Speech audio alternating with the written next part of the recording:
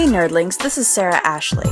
If I may interrupt your podcast listening for just a minute, I would really like to talk to you guys about nerdonomy.com. That's our website. If you guys haven't been to it already, you should really go check it out. We have a page where you can just meet the nerds. We have a blog where we have all of our original content that we write when we're not recording. And we also have listener feedback. So if you guys really want to go ahead and talk to us, see what we have to offer, even maybe make a nice healthy donation at our merch station, then you can please do so at nerdonomy.com. All right, and now enjoy your podcast.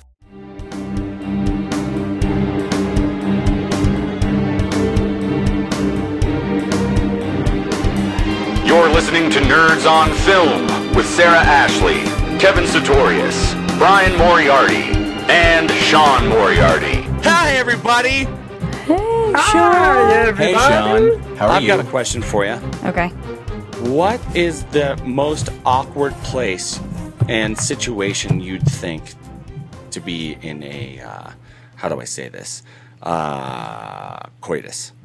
So where's the most, like what's the most awkward situation and To or have sex? place that you could be in to have a sexual escapade? Before- I'm talking about like a good story. So this is hypothetical, basically. yeah, but- hypothetical. Like, come up with a messed up, horrible story. Well, before I do Sex that, story. Sean, I want to hear this question from the ladies' man, to be honest, because I think it would sound funnier.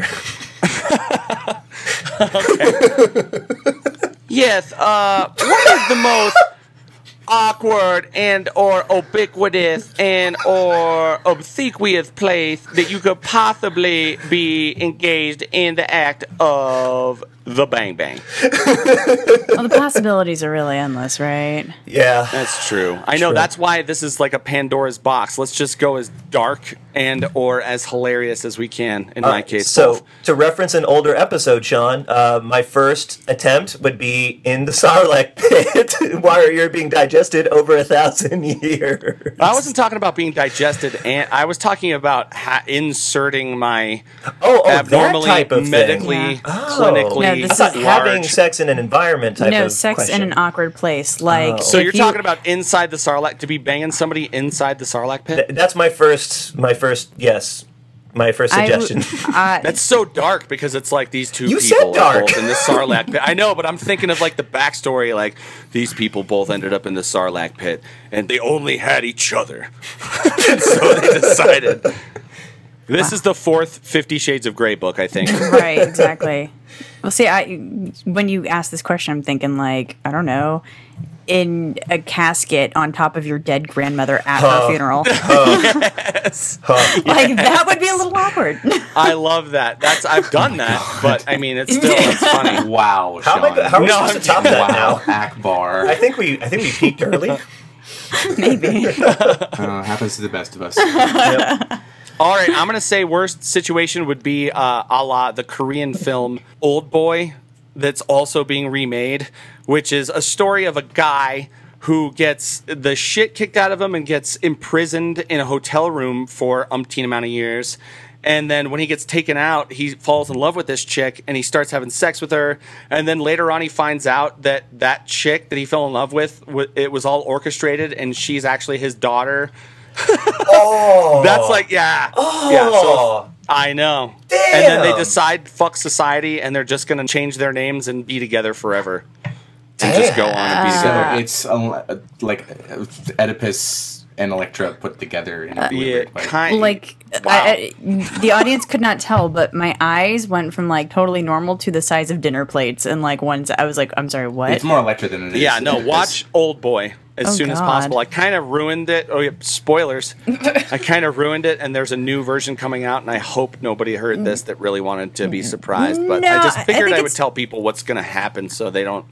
I think it's better to be prepared for that sort of thing. Yeah, right? especially the fact that Good old-fashioned Korean daughter fucking. well, as spoken with an American Southern accent. That will not be the episode. I was like, that's the title. That's the title. No, come on. Let that be the episode title. I'll put asterisks in there where appropriate. No, that's a little much. A little. By the way, also my journal entry title 3 weeks ago. Joke.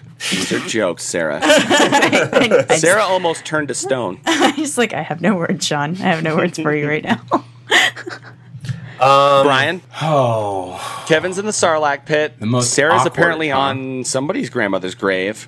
No, somebody's. I'm banging my daughter. Somebody's grandmother in the casket at Yes. the funeral.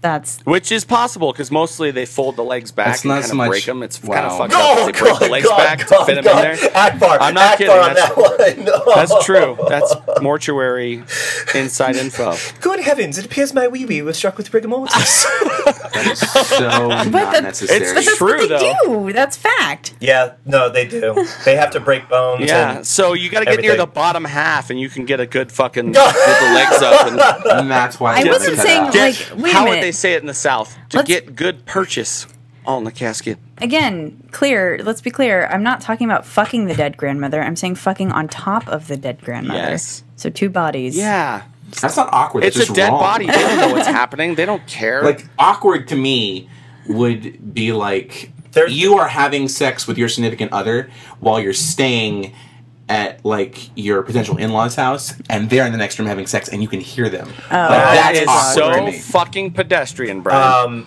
But it is awkward. But it is awkward. That's the point. I'm trying to get it. But Okay. that's Brian Moriarty awkward. That's not like Well, fucked up awkward. Sarah's yeah. talking about fucking in caskets. Kevin's talking about Sarlacc pit love. I'm talking about fucking somebody who's related to me, and that's what you've got? No, I'm just saying none of these things are awkward. They're just wrong, is what they are. All Okay, right, all right, you know what? all That's right. a fair point. That is a fair I'm going to valid do point. Brian's This forehead. is shock value. Okay. This is not awkward. I am Snow White, and I'm getting gangbanged by the 7 dwarfs. And Prince Charming walks in, and guess what? He's into it. So he walks. That's it. Wait a That's minute. all No, I I've had. seen that porn. I know, What was it so called? have I. Please tell me what it was called. I don't know. It was in Italian. Cut Cut that out. I don't know. It was in Italian. No, we're not cutting that out. Damn it. Snow White and the Nope. 7 Dwarfs coming. Nope. A lot of New York is going to be upset. Oh, A lot of New York or a lot of New Jersey? In Philadelphia. On this horrifying note, welcome to Nerds on Film, everybody. I'm Sean Moriarty. I'm Kevin Sutorius. I'm Sarah Ashley. I'm Sarah Ashley, I am! And I am Brian Moriarty. We didn't even get to the segue. I know we didn't even get to the actual segue part of it. Yeah. No, which is fine. That's fine. We'll get to that in a second. So, this is an unusual episode because Sarah is in like full-on Ren Fair regalia. dressed Yeah. as, Yes, like, a she wench. is. I am. And the precogs are firmly in place at The this point. precogs. Yeah. The ladies are The out on precogs display. I've been having a conversation with each other this whole time that we And- have been ignoring. And someone is going to have to take a picture of my mutton chops because I had to grow them out for Les Mis, and these guys are thick. Like, Don't lie. You've taken at least 10 selfies. These I've- guys are I've thick. taken The Brian Moriarty one of story these. coming to Hallmark What? this weekend. Speaking of which, opening weekend was awesome. We had 3 standing ovations. Excellent. For every show. And kind of a cool thing for those who follow sports, but Steve Young was in the audience today. Steve Young, you say? For those who don't know who Steve Young is, and I totally understand if you wouldn't, was the quarterback for the 49ers in the 90s, and it arguably a quarterback?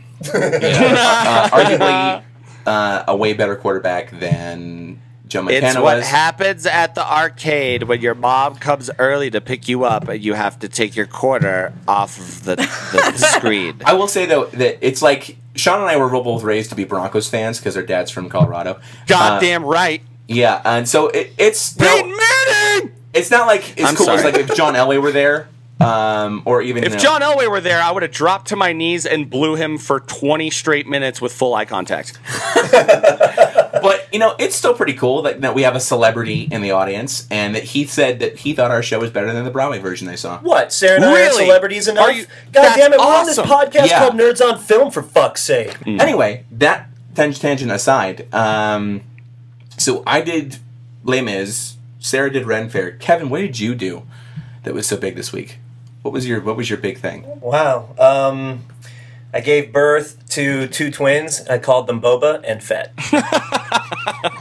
Well, you lost the baby weight really I know. fast. Please tell me the girl is Boba. Kevin is wearing a really brilliant shirt. Okay. He's wearing a Calvin and Hobbes shirt with Calvin as Han Solo. Han Solo and Hobbes as Chewbacca. This is one of my favorite shirts of all time. And they're riding, instead of their wagon, they're riding a little mini on top of the mini Millennium Falcon. Yeah, and I'll have someone take a picture and post it on the Nerdonomy Twitter page. On the internets. Onto interwebs. But in all seriousness, I think the most significant thing I did this week was have a real disappointing, upsetting Thursday and a real turnaround Friday when it comes to work. Yeah, I won't go into details, but it was nice. And let's see what else. Oh, I saw Prisoners. Oh, how was Prisoners? Is it good? Yes, it is a very gut-wrenching, challenging, emotionally draining, but incredible film that is definitely one of the best of the year, no question. Nice. It looked good to me. I love Hugh Jackman, and I enjoy Jake Gyllenhaal, though there's some people out there that are not Jake Gyllenhaal fans. I've been dying to see that movie ever since the previews came out. My favorite little nerd tidbit about this film is that it was shot by Roger Deakins, the cinematographer who did Skyfall. He's done the majority of the Coen brothers movies. He's been nominated 10 times and still hasn't won. And it came to the realization after I saw Prisoners that Roger Deakins is the best cinematographer around, even better than Janusz Kaminski, who's been the cinematographer for Steven Spielberg's and Schindler's List. So, yes. Nice. Nerd cred. Oh, yeah. Awesome. Well, if you guys couldn't tell from our question earlier, which was about the most uncomfortable place that we could think of having sex, when you guys think of the question, have sex in a very uncomfortable place, what do you think? In the back of a Volkswagen. Yes, exactly. In the back of a Volkswagen, which is from what movie, Sarah?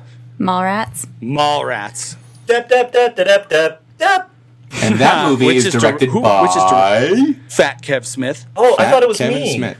So yeah, for today's podcast, we will be talking about Kevin Smith, who, I mean, really, he's been pretty influential for a lot of us. I know Sean and Brian, you guys in particular, are huge fans of Kevin Smith, right? Yeah, Huge. Sean and I both started watching. Our first movie was Mallrats that we watched of his, and we knew about Clerks because that's how they marketed Mallrats. It was from the director of Clerks. That really is what kind of got us started on our obsession with.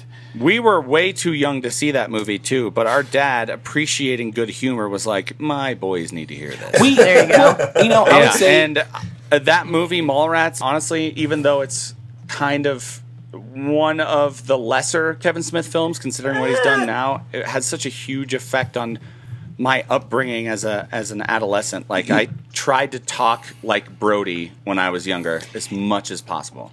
we didn't understand all the sexual slang, but I think my dad... Oh, I fucking did. Well, you did. I didn't understand all of it, but my dad was a very, realist. And, he didn't want to hide anything from us. He didn't want us to, be left to the imagination what other things were. He just, wanted us to be responsible about it. Because Kevin Smith is really perverse in his language. He goes very...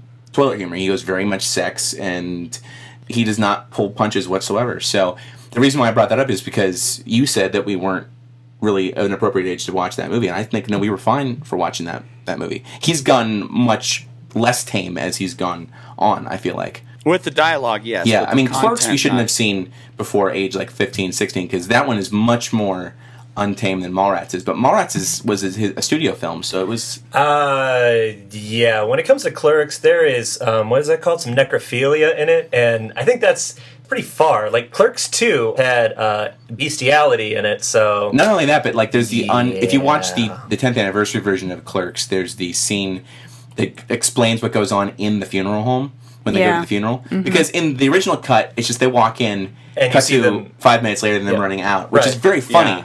But they decided to animate what that scene was like because he actually had the whole script written for that scene. It was already written, but he couldn't do it because he didn't have the production budget for Exactly. it. It was actually just because they couldn't get permission to go inside the mortuary that they wanted to use. They couldn't get permission to get in it at all, and they had the money to do it, but they couldn't get in there. And they weren't even supposed to film the scene in front. So when they actually see the people running away, he said that scene took place over the course of a minute. They ran up there, and then they ran back, and that was it. And they made it look like it happened when they weren't supposed to be on their property at all. It was like a one-take Awesome. Jake scenario, yeah. Awesome. Well, so where do we want to start? Do we want to start with what his beginning, what made him want to become a filmmaker to begin with? The thing is, I'm pretty sure his beginning and where he came from has been beaten to death on his audio commentaries, special features on his DVDs and Agreed. Blu-rays, and his own podcast. So are we just going to talk about then his films? Crib Notes version of it. Kevin Smith watched Slackers, decided he wanted to make a movie, so he did. And he went to the Vancouver Film School for 6 months, dropped out, took half of his money and put it into the budget for Clerks, sold his comic book collection to pay for the other half, then also got 4 credit cards.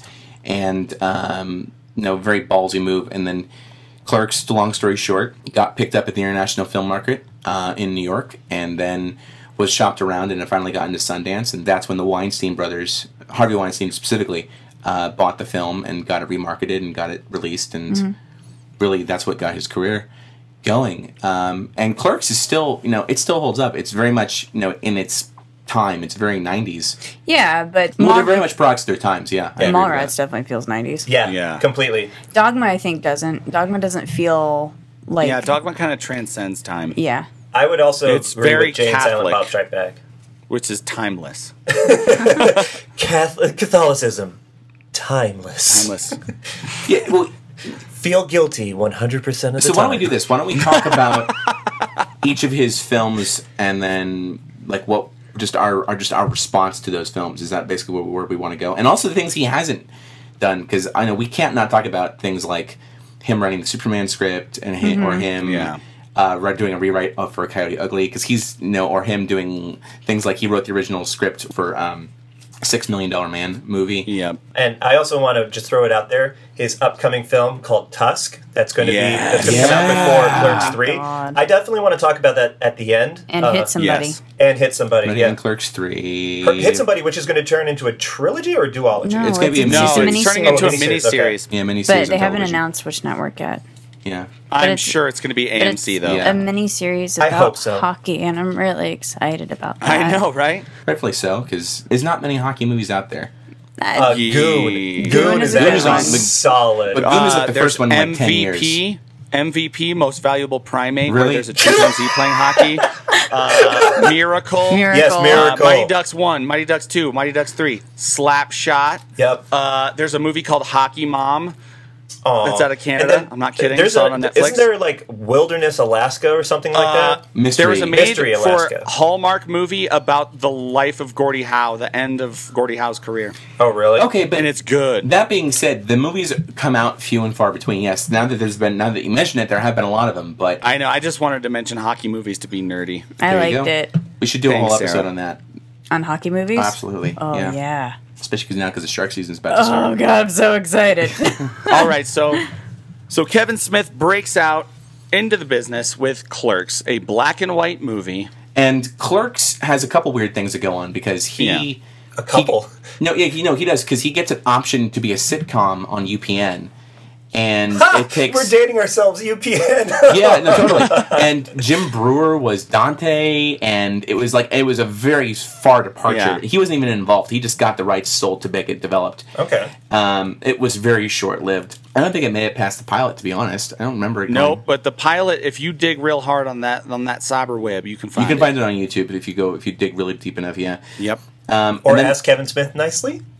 No, he probably wants to make sure no one ever sees it. And then he gets approached to do a studio film, and he gets basically... A smart Porky's. Yeah, Smart Porky's. Or he They said... wanted a smart Porky's. Right, or the way he referred to it was like Clerks in a mall. So he was commenting on mall culture when he did his second film, Mallrats. And Mallrats, unfortunately, is like the least critically acclaimed work, but It's so good. I think You know it's what? great Wait, too. and Brian says it's a comment on mall culture, but I think after looking at Kevin Smith's early films, especially Clerks through Chasing Amy, it's really all about relationships. Yeah. Well, no, Yeah. In the there's- 90s. There's, I think, multiple levels to all of his films. Yet, yes, there is the level where every movie's about relationships to some degree. I mean, you can't say that that's the crux of it. I mean, yes, that's definitely the driving force through it, but he It's also about throws in... his relationships with women and him pouring out Of course, personal things absolutely. onto the page. But he also uses that to pepper in things like his own Oh yeah, experiences. peppered with pop culture and shock humor. Totally. I mean, look And at Stanley. Clerks. Clerks was his response to working in retail. You know, and in addition to what it was like to be in his early 20s. And I think the same thing is true with Mallrats. He was in his early 20s. he was a guy who hung around the mall a bit, and he made observations, and he took those bits, put him through a prism a bit, and then he put him on the page. And it ended up being a really funny film. And I think had the movie he intended to make actually get released in theaters, it would have not have been as critically panned as it was, because the 10th anniversary DVD of that has the original ending and original opening of the film that he shot. It's like the movie's like 15 minutes longer, but it's totally valid. Like everything makes a lot more sense because of it. Have you guys seen that version at all? Yes. I don't think I have. Oh, I've seen it 100 times. I haven't seen the 10th anniversary version of Mallrats. Yeah, or Clerks. so basically in the very beginning, instead of the quick get him to the mall and that little speech that Brody gives and the quick back and forth between T.S. and Brandy where it feels like their whole relationship falls apart in the span of 5 minutes, which I felt was rushed, they have this whole prologue where Svenning is trying to put on a governor's ball at the college that Brandy and T.S. are going to, and they're having a conversation on the roof, and T.S. is going to be in some sort of play where he has a gun, and he's got a prop dressed as gun. like Paul Revere or something. Yeah, and his prop gun gets caught in Brandy's hair, and when they're trying to get it out, he accidentally takes a shot at the governor and like ruins Brandy's dad's governor's ball. Oh, snap. Which sets up way more of like a hatred between them, and it's really a lot funnier. It's just that the studio felt that they needed to get to the mall faster, and having this 20-minute prologue with another 10-minute bit with Brody and T.S. in Brody's little basement apartment, they felt like you need to, your movie fucking called Mallrats, you need to get to the mall quick, so they skipped all that and they made them refilm that whole bit with Brandy and T.S. was filmed months before it actually was released just to make it a quicker prologue. So basically, the only thing that's different is there's not the montage of like second photography shots of people walking around and Brody talking about his uncle getting the gerbil stuck up his ass, which is a funny story. That is a funny story. Which is a funny story. Yeah. Well, and with Mallrats, I mean, on top of the relationships thing, and I hate to reiterate something that, I've talked about a bunch, especially when we did the Gen X podcast, the Generation X directors episode, because Kevin Smith is one of those Generation X directors. Yeah. And no question. And Mallrats definitely fits into that of the sense of the community and that kind of thing, and having to establish your own sort of culture and doing that within the mall is a really good context for that. I liked this movie a lot, and I totally relate to the guy who can't see the magic eye thing, because I've never been able to see a magic eye Neither thing. have I, Sarah. Same. Thank you very much. I think we all identified, all of us. There that we can't see it. Like many cult classics, this is a movie that gets better with age, because you watch it today, and it's still like, this is totally dated, but the dialogue is so goddamn funny. It is almost farcical. Yes. Yeah. And you know what? I was thinking about this when I watched it most recently, and I was like, you know what? Fucking Stan Lee has these little bit cameo parts in all of these amazing superhero movies that we see, and everybody knows it's Stan Lee, and they're like, oh, it's Stan Lee. And if you really think about it, Mallrats is the only one where he has A, a shitload of dialogue, and B, he's being asked questions like about the Hulk's dick, and like the Thing's dick and stuff like that. And it's hilarious. Like people that haven't seen this movie and are huge fans of the Avengers and the Hulk and the Amazing Spider-Man are going to go back and be like, holy fucking shit, I never knew Stan Lee was in this movie giving life advice to this kid while he's asking him about the Thing's cock. Well, and it's cool because, I mean, really, that's what I really like about this movie, too, is that it was doing the comic book thing before the comic book thing was popular and able to be so accessible. So I thought that arguably had something to do with it, like our generation and on. It could have. Having a fascination with comics. And it made it okay, maybe, But the thing that I find really interesting with this one, too, is that Mallrats, compared to Clerks, is so significantly more cartoony. And especially with... Farcical? I'm going to say cartoony because let's look at Silent Bob character and what he's doing like the whole time, you know, and like... It's very like Roadrunner and Wile E. Coyote. It is, especially compared to what we were already established with their characters in Clerks, because these are the same characters because it's all in the View-esque universe. Totally. So, Well, correct me if I'm wrong here, but I think what Kevin was pointing at is that farcical, I mean, cartoons are pretty much like 7-minute long farces. Yeah. Like they go beyond logic. They go just these really outlandish schemes, and then there's also this repetitive gag that just goes. There's a couple of those, like the back of the Volkswagen, look, a sailboat, or a sailboat, exactly. A schooner, ha! You moron! It's a sailboat. A schooner is a sailboat. Stupid head. You know what? There is no Easter Bunny! Over there, that's just a guy in a suit! Well, and they did the same thing in Clerks with the 37 dicks, you know? Oh, right, Yeah. in a row? In a But row? you know what? I'm not even supposed to be here. Slightly move on. Exactly. To slightly move on to Chasing Amy. If you look at Clerks, Clerks was a little bit more earnest than Mallrats was. Mallrats was like an exaggeration of some of the characters, especially Jay and Silent Bob, because they were more realistic in Clerks. But then when you go to Chasing Amy, Jay and Silent Bob are only in it for a little bit, and they're very realistic, and they kind of poke fun at the type of people that they were in Mallrats, where they're like, we don't hang out the fucking mall anymore, kind of shit. Yeah. And then after you go into that, when you get into like Dogma and Jay and Silent Bob, I think Kevin Smith found a good balance of the realistic Jay and Silent Bob and then like their cartoony, over the top, exaggerated characters. Yeah. So let's take a second though, because you talk about Jay and Silent Bob, and that's really the binding thread of all the Askew-universe movies, right? They appear in every film, and they bind this weird. Universe, I like it. That's what he calls it. Okay. There's what kind of the thread that puts together all these different worlds. And what I find really fascinating was when he was writing the characters of Jay and Silent Bob in the script for Clerks, Silent Bob was literally meant to be a character who did not speak at all. It was literally a person who was there to make sure Jason Mewes could remember his lines and like nudge him when he spoke, because Jason Mewes had never acted before. Seriously? And that was his safety net. Yeah. They didn't even want him for Mallrats. Yeah, they tried to go like with Seth, was it Breckin Myers and I think Seth Green. And actually, when they decided, when Kevin was like, "I need Jay to be in this," they were like, "All right, we'll bring him out for the first day. You have to pay to fly him out, and if he doesn't work out after the first day of shooting, we're bringing in Seth Green immediately, and you have to pay for him to fly." And the home. funny thing is, like Seth Green even admitted, like he's way better at this.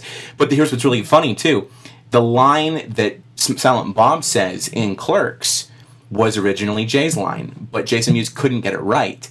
And Kevin Smith had to be just Silent Bob because the guy who was originally going to be Silent Bob backed out. He had to be in like a much smaller part because of his availability. So he took on the part, and then he just delivers the line beautifully, and that set the trend. It was a happy accident that Silent Bob issues the nugget of wisdom in every film, including a brilliantly worded and performed monologue at the end of Chasing Amy. Oh my god, Yeah. the Chasing Oh my God, Amy it's monologue perfect. is the best. That's what makes the movie. And what blows me away is that Yeah. Kevin Smith, there's a reason why he's done acting work outside of his own directing work, and it's because of that moment in the film. Yeah. Like he showed that with the right drive, I mean, he can make some really heart-wrenching material, and not only that, but he can act the crap out of it too. Yeah. Yeah, actually, one of the only really good parts of that movie, Catch and Release, a really bad rom-com with Jennifer Garner and Mark Ruffalo, I think. Or no, Timothy Olyphantastic. Kevin Smith is like the one shining light in that tepid pool of bathwater of a movie. There we go. Yeah. Yeah, and I was going to say something, and I don't remember what it was. Well, then while you're thinking about it, in preparation for this recording, I tried to watch as many Kevin Smith's movies I could get my hands on, and so it was Mallrats, Chasing Amy, and Jay and Silent Bob Strike Back, and unfortunately I ran out of time without seeing Dogma, but I had never seen Chasing Amy before, and so last night when I watched it was my first viewing, and damn, that movie like emotionally like wrecked me. I'm not ashamed to admit it. I was crying at the end. Yeah, it's damn, a very it's so gut wrenching and just it's such very a good, personal. Yeah, it's such Yeah. a good story So though. personal. Yeah, And yet the thing I find so fascinating about that film is, of his films, that one has a little bit of experience about his relationships with women, but he never had that experience. I mean, it's such a rare thing where you would, I mean, it's not plausible. He even admits that in the post that, you know, there's the whole message of the movie that all a lesbian needs is one right moment with the guy to get her to turn around is not the point of the film. It's just this. That's bullshit. That's just what some asshole would say after seeing Exactly, and it's this complete, just like fantasy in a way.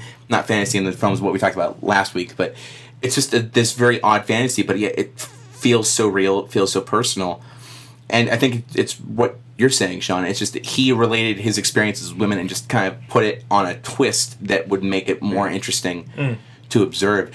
And I think that movie is the one that resonated with the Gen X culture Yeah, so perfectly, totally. and really just Clerks was helping set the tone. Mallrats was more of like a funny take on that Gen X culture, and Chasing Amy was like, we're going to make you laugh, but we're going to dig directly into your heart Sure. and really make you think.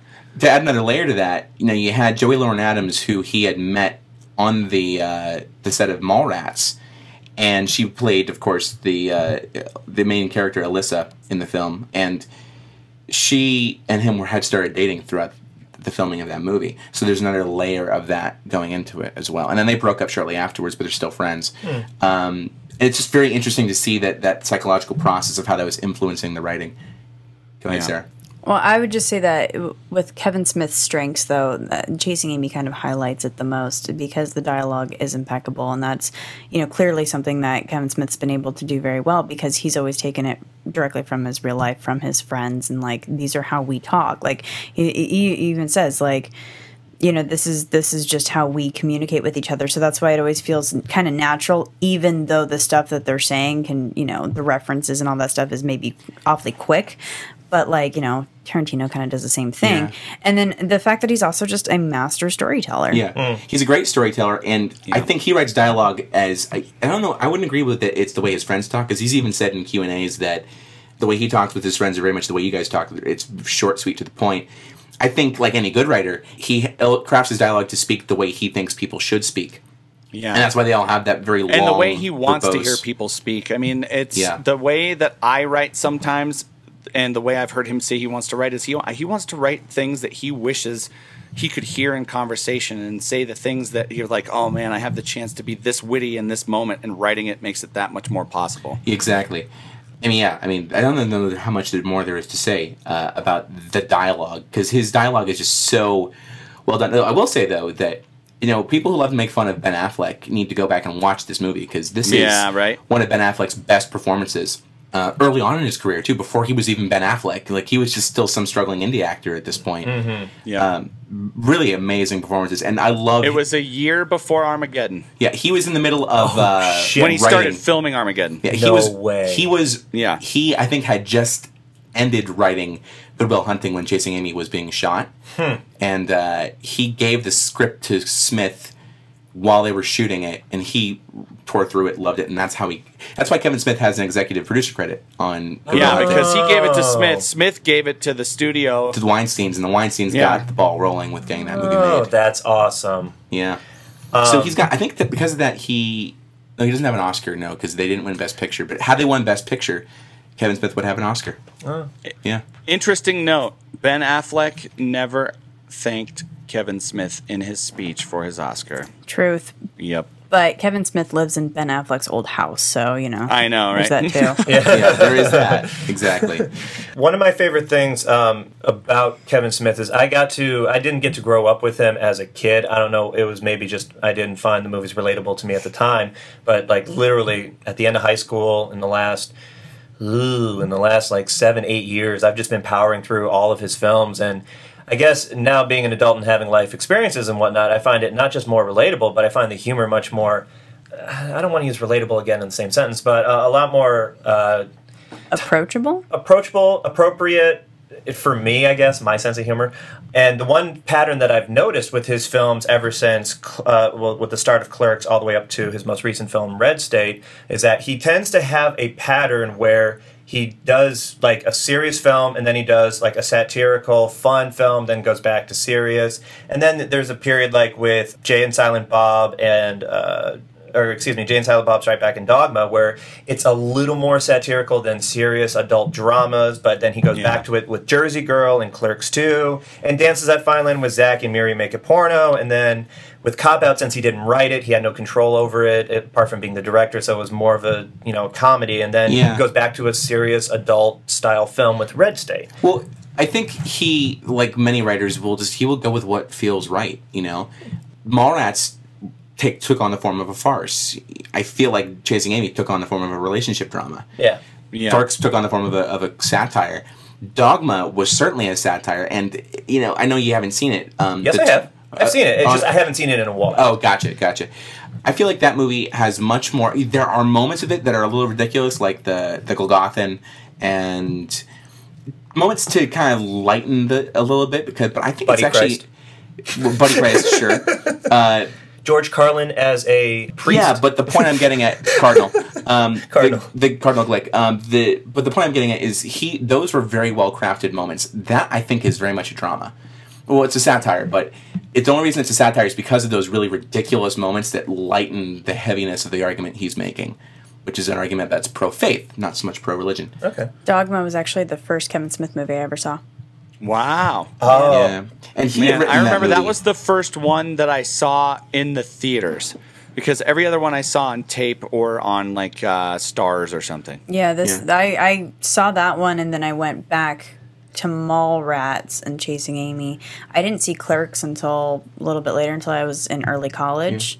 And the funny thing is that Dogma was actually a movie he wrote before he wrote Chasing Amy. He had that script just on his computer for years, and he finally, when he had enough of a reputation because of doing Chasing Amy, that he could do very artistic material, that he started to whip that out and really started to tweak it. Well, because you bring it up, Sarah, mostly because of my family got cable when I was like 13 or 14 years old, so I got to see bits and pieces of his movies through Comedy Central. However, the first time the first full-length Kevin Smith movie I ever saw was Clerks 2. That's where my Kevin Smith watching career, I guess you could say, got started, and that was my freshman year of college. And it's still a good movie, but I was, a kid, not as many life experiences at that point. But yeah, it's very interesting with his films, because there is that level where a young adult, a teenager, in Brian and Sean's case, children, can relate to his movies. We were tweens. Or tweens. Yeah. But watching it as an adult, there's that whole other layer, which to be honest, and this is the Pixel coming out of me, I think Pixar movies are the only other type of movies that I've seen where it has that dual layer of not just understanding and watchability, but looking at, reading between the lines, looking at the subtext and watching the characters from a different angle, in terms of there's a younger, inexperienced point of view that you can relate to, but then there's also that adult point of view. I'm pretty sure there's plenty of other movies other than Pixar and Clerks 2 In my that do opinion, that. I don't think there is. And the thing I really appreciate about in terms of Kevin Smith movies and Pixar, that's what I was making the I know, I'm just saying, but you were saying that you think that Clerks 2 and I didn't Kevin mean Clerks 2, I meant Kevin Smith movies. Okay, Kevin Smith movies and Pixar are the only ones that do that? In my opinion, yes. Okay. The thing I really appreciate about Kevin Smith, because you're right, he makes these very layered stories, and he's an excellent storyteller, as Sarah's already said, and he's that way in multiple fashions. If you listen to him talk, it's like falling into a trap, because he starts talking, and then you realize, holy crap, 2 hours have gone by, and he hasn't shut up. And he's the guy who, if you get him talking, he will not stop unless he's told to stop.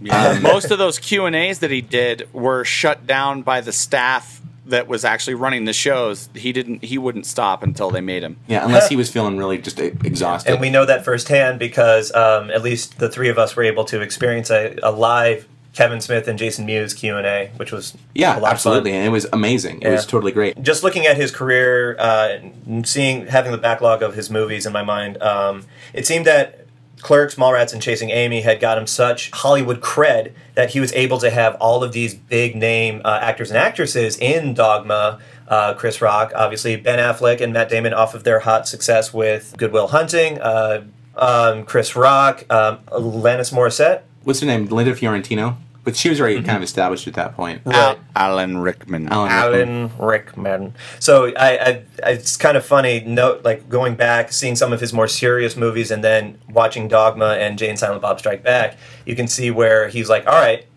people know who I am. Now I want to do what I want to do, and people are going to support me for it. Which is my appreciation for Dogma and Jay and Silent Bob Strike Back just go up leaps and bounds. And actually, no, I'm glad you said it, because that was the point I was going to finish up with. Yeah. So it was actually the same thing. He is a guy who is so much about wanting to tell the right story that he will be independent for that reason. We think with the exception of Cop Out, where it was a studio film.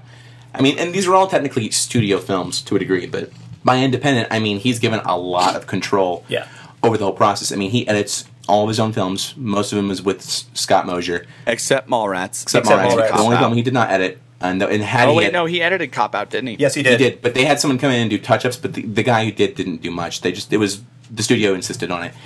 That's what he wants to do. He feels like that he owes it to the material to make sure it's done to the best of its ability, and the way he'll do that is to get things so independently made, which is unfortunate because it takes longer to get done. They have to approve the budget, and it takes like twice as long to get made.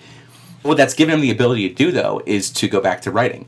And there was a lot of times during these films where in between where they were going to get greenlit or not. He it was in between Chasing Amy and Dogma that he wrote the script for Superman Lives. And we don't need to go into too much detail about it because we've talked about it on the Superman podcast from months ago, and plus he goes on about it at length on his Evening with Kevin Smith DVD. What I think is really great about Kevin Smith movies, being an adult and having watched them all, is that they're very self-aware when they want to be, and it's actually quite funny when they are as well. Pointedly, I think Jay and Silent Bob Strike Back is his most self-aware movie that he's made, because there's so many jokes that only diehard Kevin Smith fans would know about. The Askewniverse characters coming in, and then the jokes about Ben Affleck being made at himself, and looking at the camera sides and things like that. And at the same time, I think he may have made fun of the movie website AintItCoolNews.com. Yeah, no, they did. With the poop shoot. The movie Poop Shoot, yeah. Which actually he made as a complete dummy site for a while. It was fully functional. Which is hilarious, because isn't it true that the leader of Ain't It Cool News, Harry Knowles, and Kevin Smith are friends? Is that true? I don't think they're friends. Okay, no. all right. Well, then I might be thinking of someone else then. Well, Kevin, you were saying that it was that Jay and Silent Bob Strike Back was the self-aware. All of his movies are extremely self-aware. I would say self-referential. Obviously self-referential. Yeah. And making a joke out of it and playing with it, but they're all very self-aware. Like I wouldn't say extremely self-aware for all of his movies. I would say Jay and Silent Bob is the most. What do you define by self-aware? So it's very pointedly making jokes that are obviously referencing his other movies. Self-referential. Oh, okay. So that's why. That's why I was trying. That's why I was like, self-referential. Skynet is self-aware. These movies are self-referential. I was like, what are you talking about? Well played. No, well done, nerd. A movie that's self-aware is something that's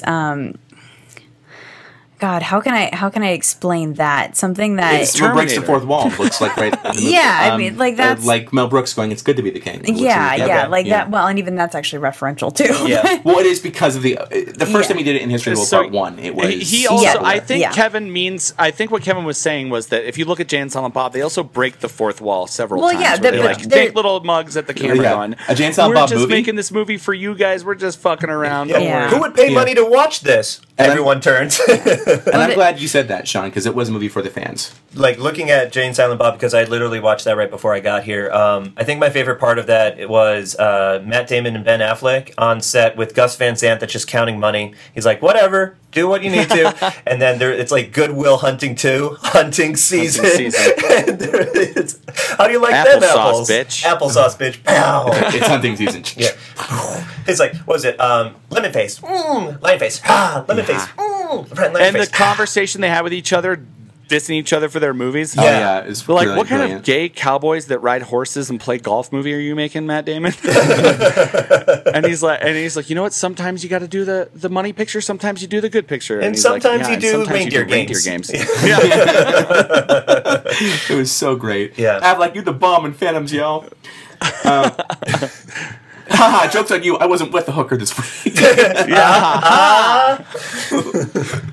Going back for a second, when you were talking about all the actors he's interacted with, I think it's interesting because Kevin Smith has pretty much created an indie rat pack in a way, because there are people he would work with in every film, whether they were well known or not. Like, look at Walt Flanagan and Brian Johnson. They're in a lot of his movies ever since pretty much Mallrats. Like, they're in a small part in every role. And then I think they even had bit parts in Clerks too. Walt Flanagan plays like 5 different people. Yeah. Brian wasn't in Clerks though. Yeah. Oh, okay. No, he wasn't. Yeah. He was in Mallrats Forward. He was in that, Chasing Amy, Dogma. And no. Walt and Brian weren't in Chasing Amy. They're only in that amazing deleted scene that should have never been deleted.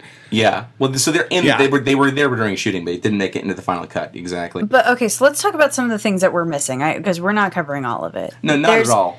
Jersey Girl, we haven't talked about that. There's Zach and Miri, and I do think we should talk about Red State to wrap up. Yes. And we'll cop out a little bit too, even though he didn't write the movie. Yeah. Clerks too. Well, Clerks too, yeah. He's very vocal about his experience on Cop Out. Yeah, it's true. I fucking like Cop Out. It was like a satire of 80s cop movies, and I thought it worked. Well, it wasn't until you said that, Sean, that I thought it was okay, and I rewatched it, and you're totally right. It's a total satire of 80s movies in the best way. And you know what I think is great about Jersey Girl? First off, I like Jersey Girl. I think all the hardcore Smith fans out there will agree that it's just not a movie directed towards his normal fan base. Exactly.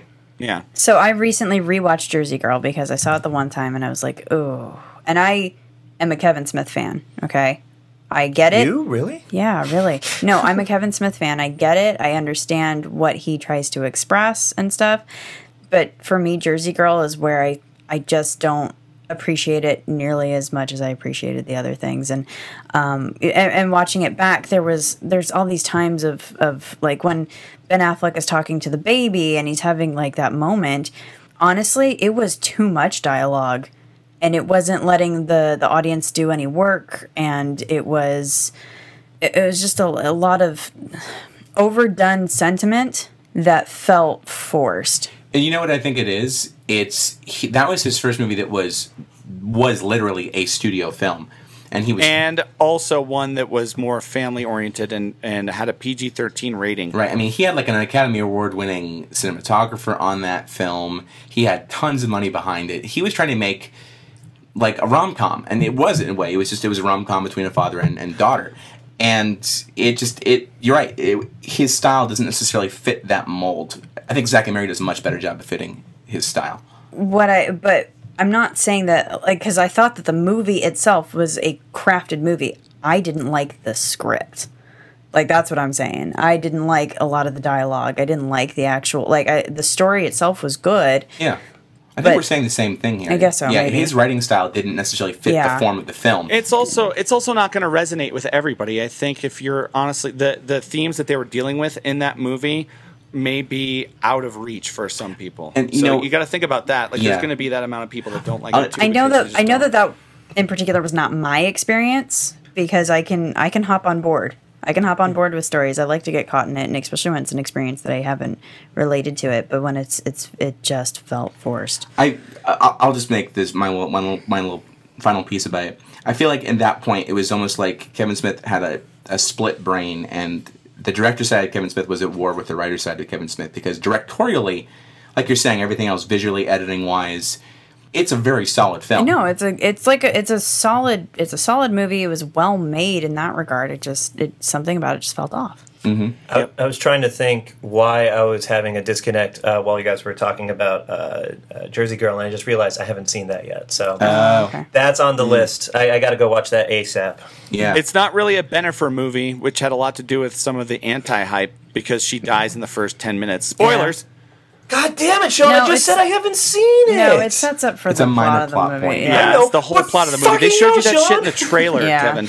I know. I'm giving you shit. All right. Love you. So I understand what Sarah's coming from. She felt that it was forced, and I understand that. I enjoyed it. I do recognize it as probably it is definitely my least favorite and least watched one of his movies. Mm-hmm. It's just tough. It's just tough growing up with this guy as an idol to like say that bash him at all for it. But and so I'm going to say that I'm definitely No, you're not bashing. But that's the thing is I can't. It's tough for me to say anything negative. Kevin Smith. I've already told you I'd put your dick in my mouth. Right. Holy shit! Will Smith is in this movie. Yeah, Will Smith is in it, and Will Smith's part, like the Will Smith through line, is amazing. That was good. Yeah. Sweet. Yeah. Okay. Yeah. And then there's Zack and Mary Make a Porno. Let's talk about that one for a minute because I love this movie. We talked a little bit about Clerks 2 already. Okay. I just feel like with Zack and Mary Make a Porno, this one was interesting because I actually feel like this is another Kevin Smith movie that doesn't exactly feel like a Kevin Smith movie to me. And I'm not. The dialogue feels Kevin Smithy though. There's a lot of the dialogue, I guess, in the beginning that felt Kevin Smithy, but I don't know, somewhere in the fray. Also, I'm not saying it's a bad movie at all. It's a good movie. I understand what you're saying. But it feels like an Apatow movie. Kevin Smith, I know, and Kevin Smith before this movie was very attached to the script and wanted people to say things exactly how it was in the script. And maybe, honestly, something like Jersey Girl had something to do with why he's like, okay, maybe I should detach from the script sometimes and let actors improv. And when you get people like Elizabeth Banks and Seth Rogen, it was obvious that he was going for the kind of improv-based filming structure that Judd Apatow has, and when you bring in two people who are Judd Apatow actors, you're bound to have a movie that feels Judd Apatow. I guess so. He wanted to just get He let Seth Rogen riff on that, and he didn't let. Like I remember there's stories of him not letting Ben Affleck riff because Ben Affleck would say horrible shit instead of what he was supposed to say. Who's seen this movie most recently? I watched it last night. Oh, okay. How many of the Askewniverse characters make cameo appearances? You mean actors in the film? No, characters. Well, or none, actors. because it's not. It's No, not an characters. Askewniverse It's movie. not in the Askewniverse It's at not. all. The Askewniverse movie. No. The Askewniverse officially ended with Jay and Silent Bob Strike Back and was reawakened. No, Clerks 2. I was about to no, say that. Kevin. Let me finish. Kevin, Brian, let me tell this story. Go ahead. Sorry. At the very end of Jay and Silent Bob Strike Back's credits, Alanis Morissette, dressed as God, goes up and grabs a giant book and closes it, and it says the View Askewniverse on it, and then runs off into the distance. That was supposed to be the end of the View Askewniverse. Oh. Clerks 2, what I was going to say, was it was a reawakening of it, and there was a one-time kind of re-exploration of that universe, just from him being in 30s, and that's what will happen again with Clerks 3. Okay. It'll be what it's like when he's in his 40s. All right. Basically.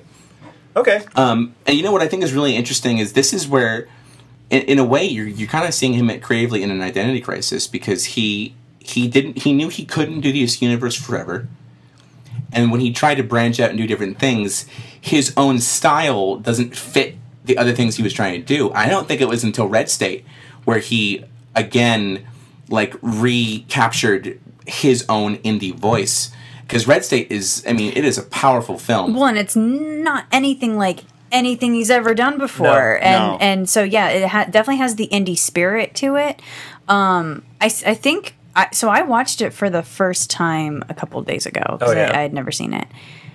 And I'm still a little stuck on it, in the sense that I liked the filming of it. I think he's still actually, because the other interesting thing about Kevin Smith is that he's learned to be a director by doing. Like, we've all watched him become a better and better director as time has gone by, because he's getting more. So I'm still not entirely convinced on some of his directing in the movie. I think there's like the shoot. I don't know. Some of the stuff with the shootout is a little weird to me, but I'm struggling with the story. Yeah. I'm struggling with the story as being completely flushed, and I guess having an arc to it. It definitely, I don't feel there's an arc anywhere in there, and not to say that a movie has to have that, but I'm still a little put off that it doesn't really have that. No, I hear you. I feel the same way. I saw it I saw it like in 2011. One of my friends had video on demand or whatever and ordered it, and I went over and watched it with him. It's a challenging movie for someone who is a Kevin Smith fan, because you know it's directed by Kevin Smith and you're trying to find that Kevin Smith element in the movie, but it's really not found, except, I would argue, with some of the characters like monologues. They're very Kevin Smith-like in terms that they had a starting point, a middle, and an ending, and it's very detailed or it's easy to follow. But that's about it. That's the only Kevin Smith element that I could really find with that movie. Well, I think that the characters are as verbose as they are in other Kevin Smith movies. For example, John Goodman. Yeah. The way John Goodman tells the story at the end, and also Michael Parks' Aben Cooper character. I mean, say what you will about the story. I know some people have problems with it. That Aben Cooper's character and the writing Kevin Smith did for that character and the way that Michael Parks embodied it made you hate him so much with a perfect hatred. Yeah, I guess that's what I'm trying to say. Thank you, Sean. Well, and I think the characters and the dialogue are what I appreciated the most about it. And no, it doesn't feel like a Kevin Smith movie. And if I had watched that not knowing it was a Kevin Smith, I wouldn't have guessed.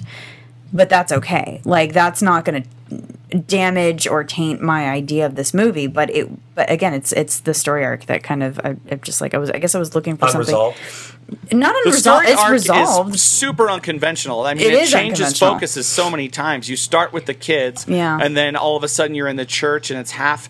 Then all of a sudden you're following the daughter, and then you end on it's all about John Goodman. And it's like, I know for a fact, because Kevin Smith has said on his podcast, when he was writing the script for Red State, he wanted to do something so different, which was he's seen so many movies and written a handful of movies.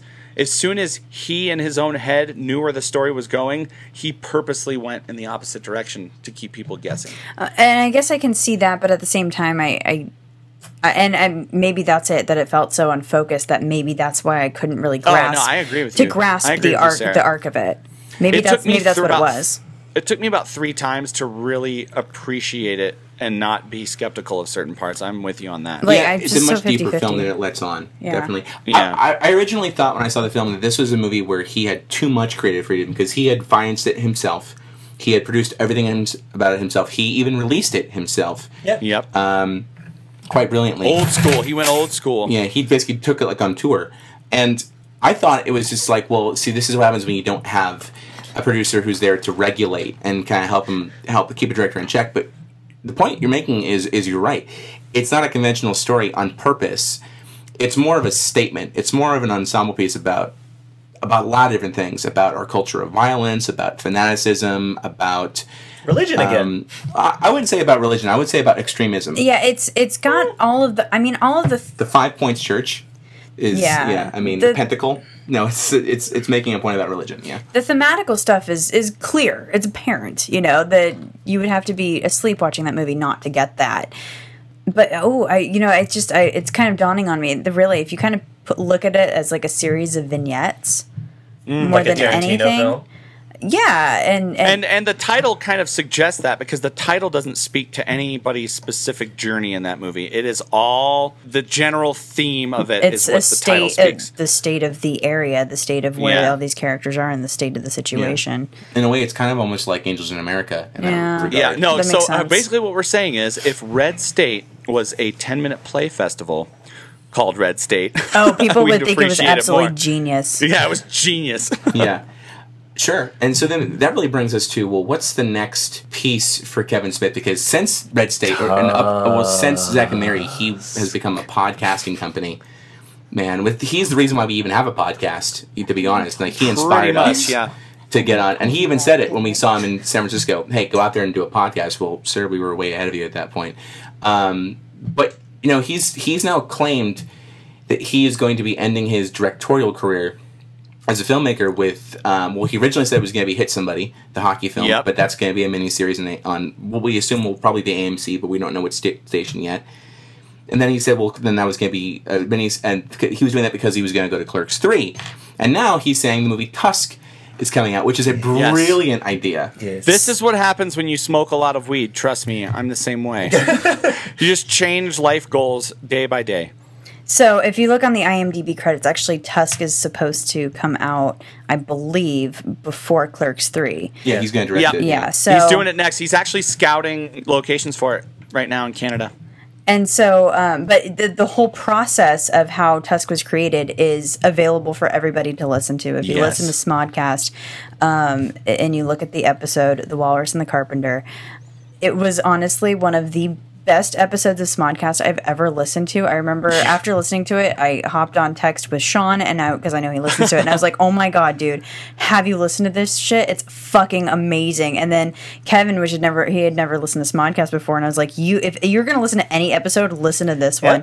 And the whole thing, it's so funny that you're just crying. And now he then took this concept of this guy who, there was quite literally an article out there saying, Yeah, it was an ad. It was like the European equivalent of like a Craigslist yes, ad. and he was asking for a tenant, and the person could live there completely rent free, but for 2 hours a day he has to dress like a walrus, Speak like And a walrus. only make walrus sounds. only make walrus sounds, has and to eat the fish, fish and crabs that are dangled in front of them. yeah, and it's like, what shit's just twisted. And then they just took the story and ran with it in like the greatest stoner conversation ever between him and Scott Mosier.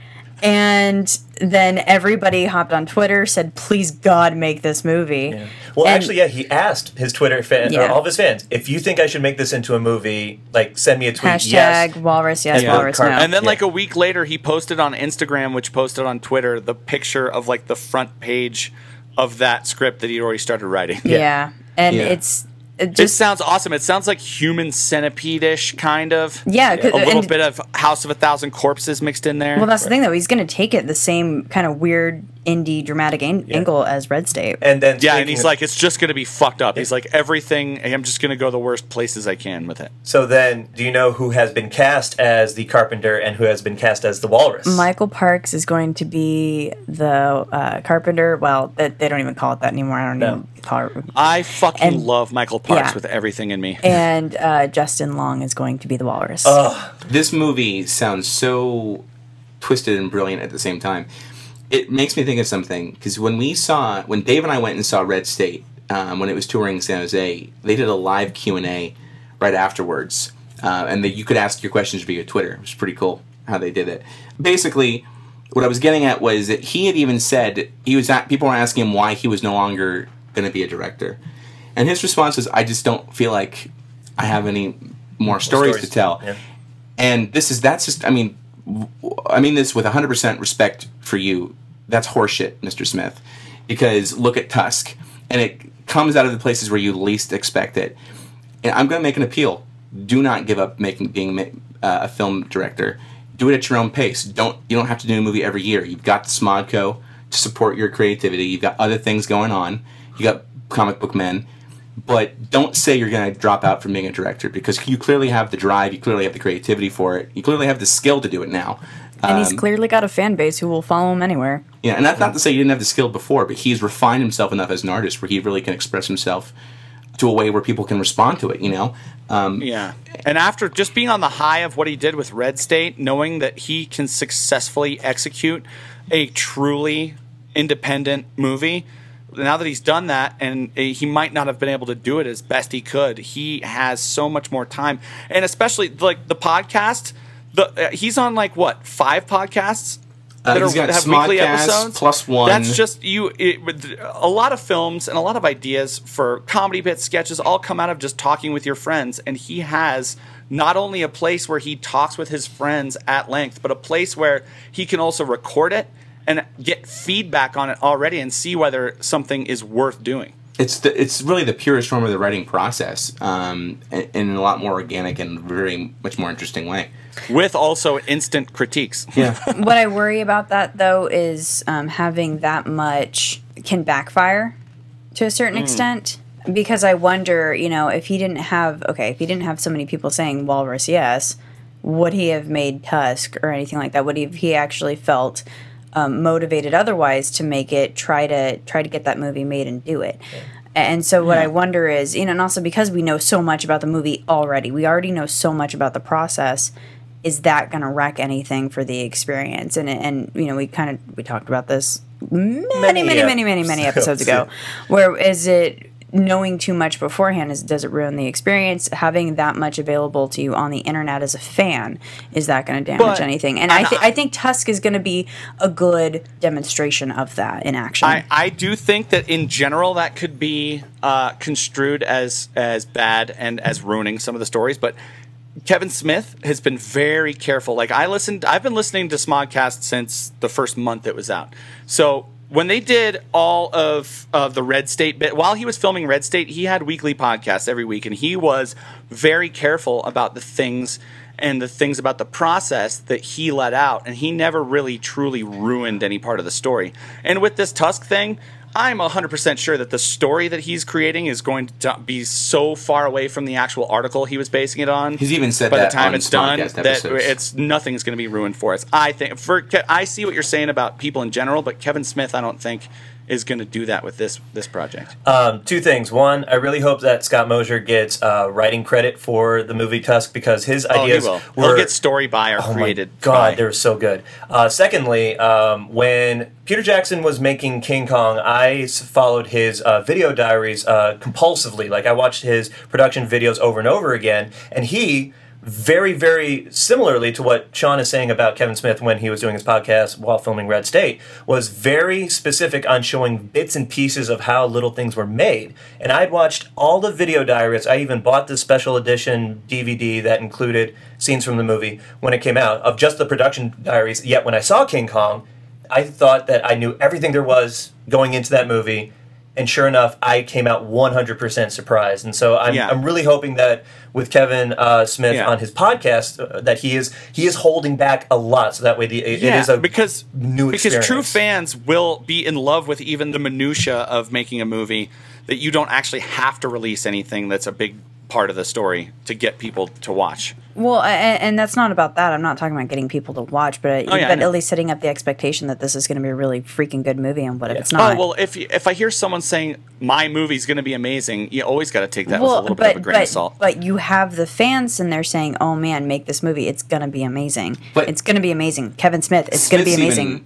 So you think it's dangerous for him to be hearing? It's dangerous for an artist to hear all that and then be overconfident in what they're creating. But at the same time, Smith has even said that he understands that the word fan is derived from the word fanatic, and that there are always going to be people who have unmet expectations whenever they go see. He's just mentioned this in the most recent episode of Fat Man on Batman. So I think he gets that. But one thing that I will say that's different about the Smodomite base, whatever you want to call them now, because viewers, Smodomites, is that he has an extremely loyal fan base, and ones who will forgive even if there was a misstep. There are very rarely ever a fan of his who will say F you for, doing something that the person didn't think he should have done. He doesn't have any obsessed fans. Fuck him for doing Degrassi. That was horrible. I'm kidding. I actually own the DVD of those 2 episodes. Shocking. I had one final thing that I wanted to say. Kevin Smith owns a comic book store now called Secret Stash, and there used to be 2 of them, and now there's only 1. Yeah. One is in New Jersey, which is the current standing one, and there was another one in Los Angeles. And when I was going to college in LA, there was one day that I didn't have any classes or anything, and I drove about 60, 70 miles west to LA. Because my college was far outside Los Angeles, and I made it my mission to find his Secret Stash store and buy a couple comics, maybe even a couple DVDs, and I had found it, and it was a really cool store. There was a lot of decorations and stuff from his other movies, but it felt like a real comic book store, and that was my favorite thing about it, and I wish they hadn't closed it down, but I'm lucky enough to have gone there before it did, and I just wanted to thank Kevin Smith for still staying like the nerdiest person I think I know. What I will say is that, we've all said before, if you don't know Kevin Smith's work, watch it. He has it available on Netflix, on iTunes. He has it available pretty much everywhere to get. Really interesting voice out there, and again, the reason why we have a podcast is because of his own smodcasting. He's inspired us to do this, and, we owe that to him, I think. And I have something to say here. Go ahead. If you are already a Kevin Smith fan, but you weren't a fan until recently, and you've never heard of some of the movies that he helped produce, that his friends either wrote or directed, there's a movie called A Better Place that's absolutely outstanding. You got to check it out. It's by Vincent Pereira. And then there's also Vulgar and Drawing Flies, which are a little tougher to watch. But if you want to have an experience where you're like, what the fuck did I just watch and why did I watch it? Yeah. Watch Vulgar. There's also Small Town Gay Bar, which is a documentary made by his friend Malcolm Ingram. Yeah, that's a great documentary. I saw that before I even knew that Malcolm had done it, because I'd heard Malcolm mentioned, but I had no idea it had anything to do with it until I saw the end of that on IFC. That's an amazing documentary. Mm-hmm. Okay, really fast so we can wrap up and then move on to all the business stuff.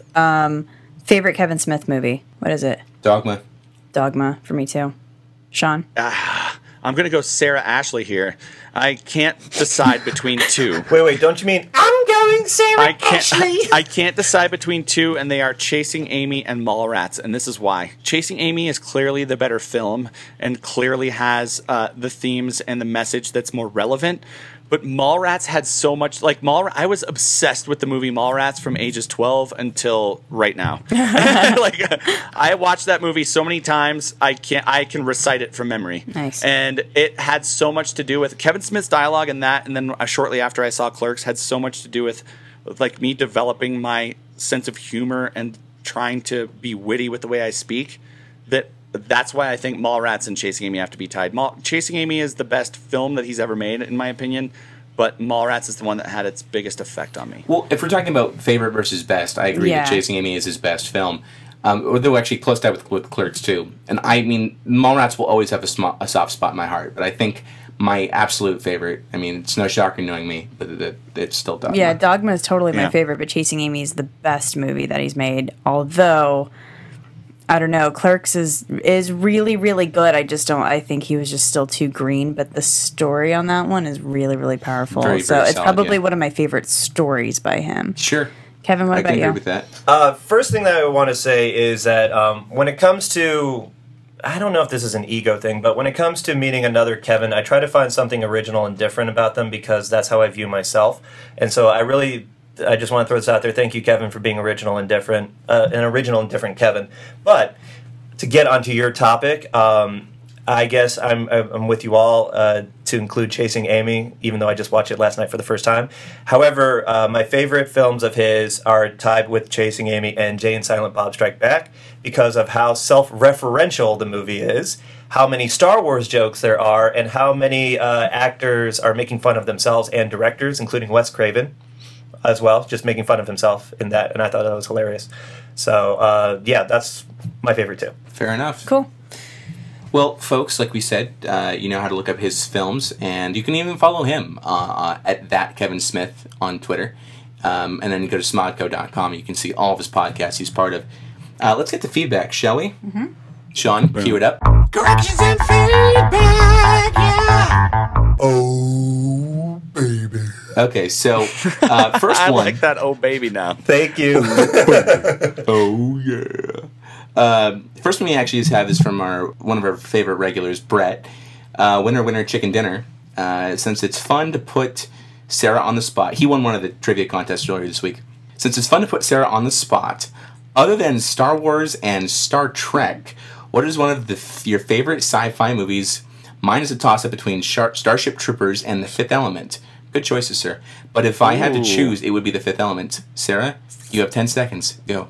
Spaceballs. Yeah. Damn. You read the email in advance. Have you didn't met? No, this is actually, Sarah that was- Ashley, left field. Have you met Sarah Ashley? I swear to God, actually, that was the first time I heard that. Actually, I was like, wait a minute, what? Why are you putting me on the spot? Actually, I don't know if I would say Spaceballs, but that was the first one that came to mind. Starship Troopers was awesome. Fifth Element's great. Fifth Element is amazing. Yeah. See, this is why it's so awesome to put you on the spot. Because then all of a sudden Your I'm like- reaction's priceless. I'm like, wait a minute. I don't know. I don't. Stargate. Oh. No, not the TV show. No, the movie. No, The Stargate the SG-1, movie. Atlantis. The Stargate movie was okay. Yeah. God, son of a fucking. I'm gonna have to stay with Spaceballs on this Kind one of a because whore. Nice. That's a good choice, Sarah. Son of Don't be a son of a whore. upset. That's a good choice. Yeah, okay, we'll go with that. Bartholomew. We've also we got a ton of feedback this week, and we can't read all of it tonight, guys. I'm so sorry. We'll try to catch some of it tomorrow or on Tuesday when we do Nerds in History. But we do have one from Cam, and I know that Sarah wanted to read that. So Well, go ahead. I'm basically I just wanted to paraphrase because it was a long one, and as very much as I appreciated reading it, it was just a lot to say. But the short part of it. Hi, everybody, it's Cam again. I was just listening to the latest Nerds on Film episode on fantasy films. I've been just waiting for you to do an episode on fantasy films, so I was really happy when you finally did. And we asked the listeners to tell us our favorite fantasy films, and for Cam, it's definitely the Lord of the Rings trilogy, and it explains a lot about bullying and having to find solace in the Lord of the Rings trilogy, which I really appreciated. So that's really that was really nice to kind of hear that, and then call us out because we did not mention Dragonheart in the fantasy. We didn't episode. mention Dragonheart. We mentioned it in the mentioned Dragon. All right. Yeah, we mentioned Where's my Dragonheart small and- sword? I need to commit ritual seppuku right Yeah, now. and we also mentioned it I in fucking another love Nerds on Film Dragonheart. episode where we talked about CGI characters, if I'm not mistaken. Possibly. Yeah. Possibly. Yeah, but more specifically, it was under the Falcor's Not a Dog, Brian Yes. episode. Yeah, that we that's talked it. about. Yeah. when we were talking about Dragonheart, which is Yep. a great Yep. movie. Oh my god. I am the last one. I am the last one. We haven't done a Dueling Sean Connery's thing yet. We'll have to do that another episode. Yeah. Oh my gosh. That'll be one of our ads. But anyway, thank you. You're playing both sides. Anyway, so it was a really long Entrapment. email, but really appreciated Yes, the email thank and you, reading Cam. it. So sorry we had to give the Thanks, Cam. condensed version. Thanks, That Cam. is okay. And you know what, guys? please keep up the feedback. You can do so by going to our website, our all-new, shiny website at www.nerdonomy.com and click on the Talk to Us link to give us your feedback. You can also, of course, give us feedback via Twitter, at Nerdonomy, or at our personal Twitters. I'm at Brian Moriarty. I'm at Sarah Ash 16. I am at the Sutorius. And I am at Big Sean Mo. A.K.A. Long Dong Silver. Which, by the way, I looked into. Someone has that, and they even have long _dong _ silver. And I approached both of them and asked them to give me a price. Because I want that as my separate fun to play around with Amazing. Twitter. Nice. And you can also email us through our website as well. We have our private emails posted on there. Until next time, nerds, stay nerdy and tune in next week. Same nerd time, same nerd channel, nerdonomy.com. Bye. Bye. Peace. And roll credits.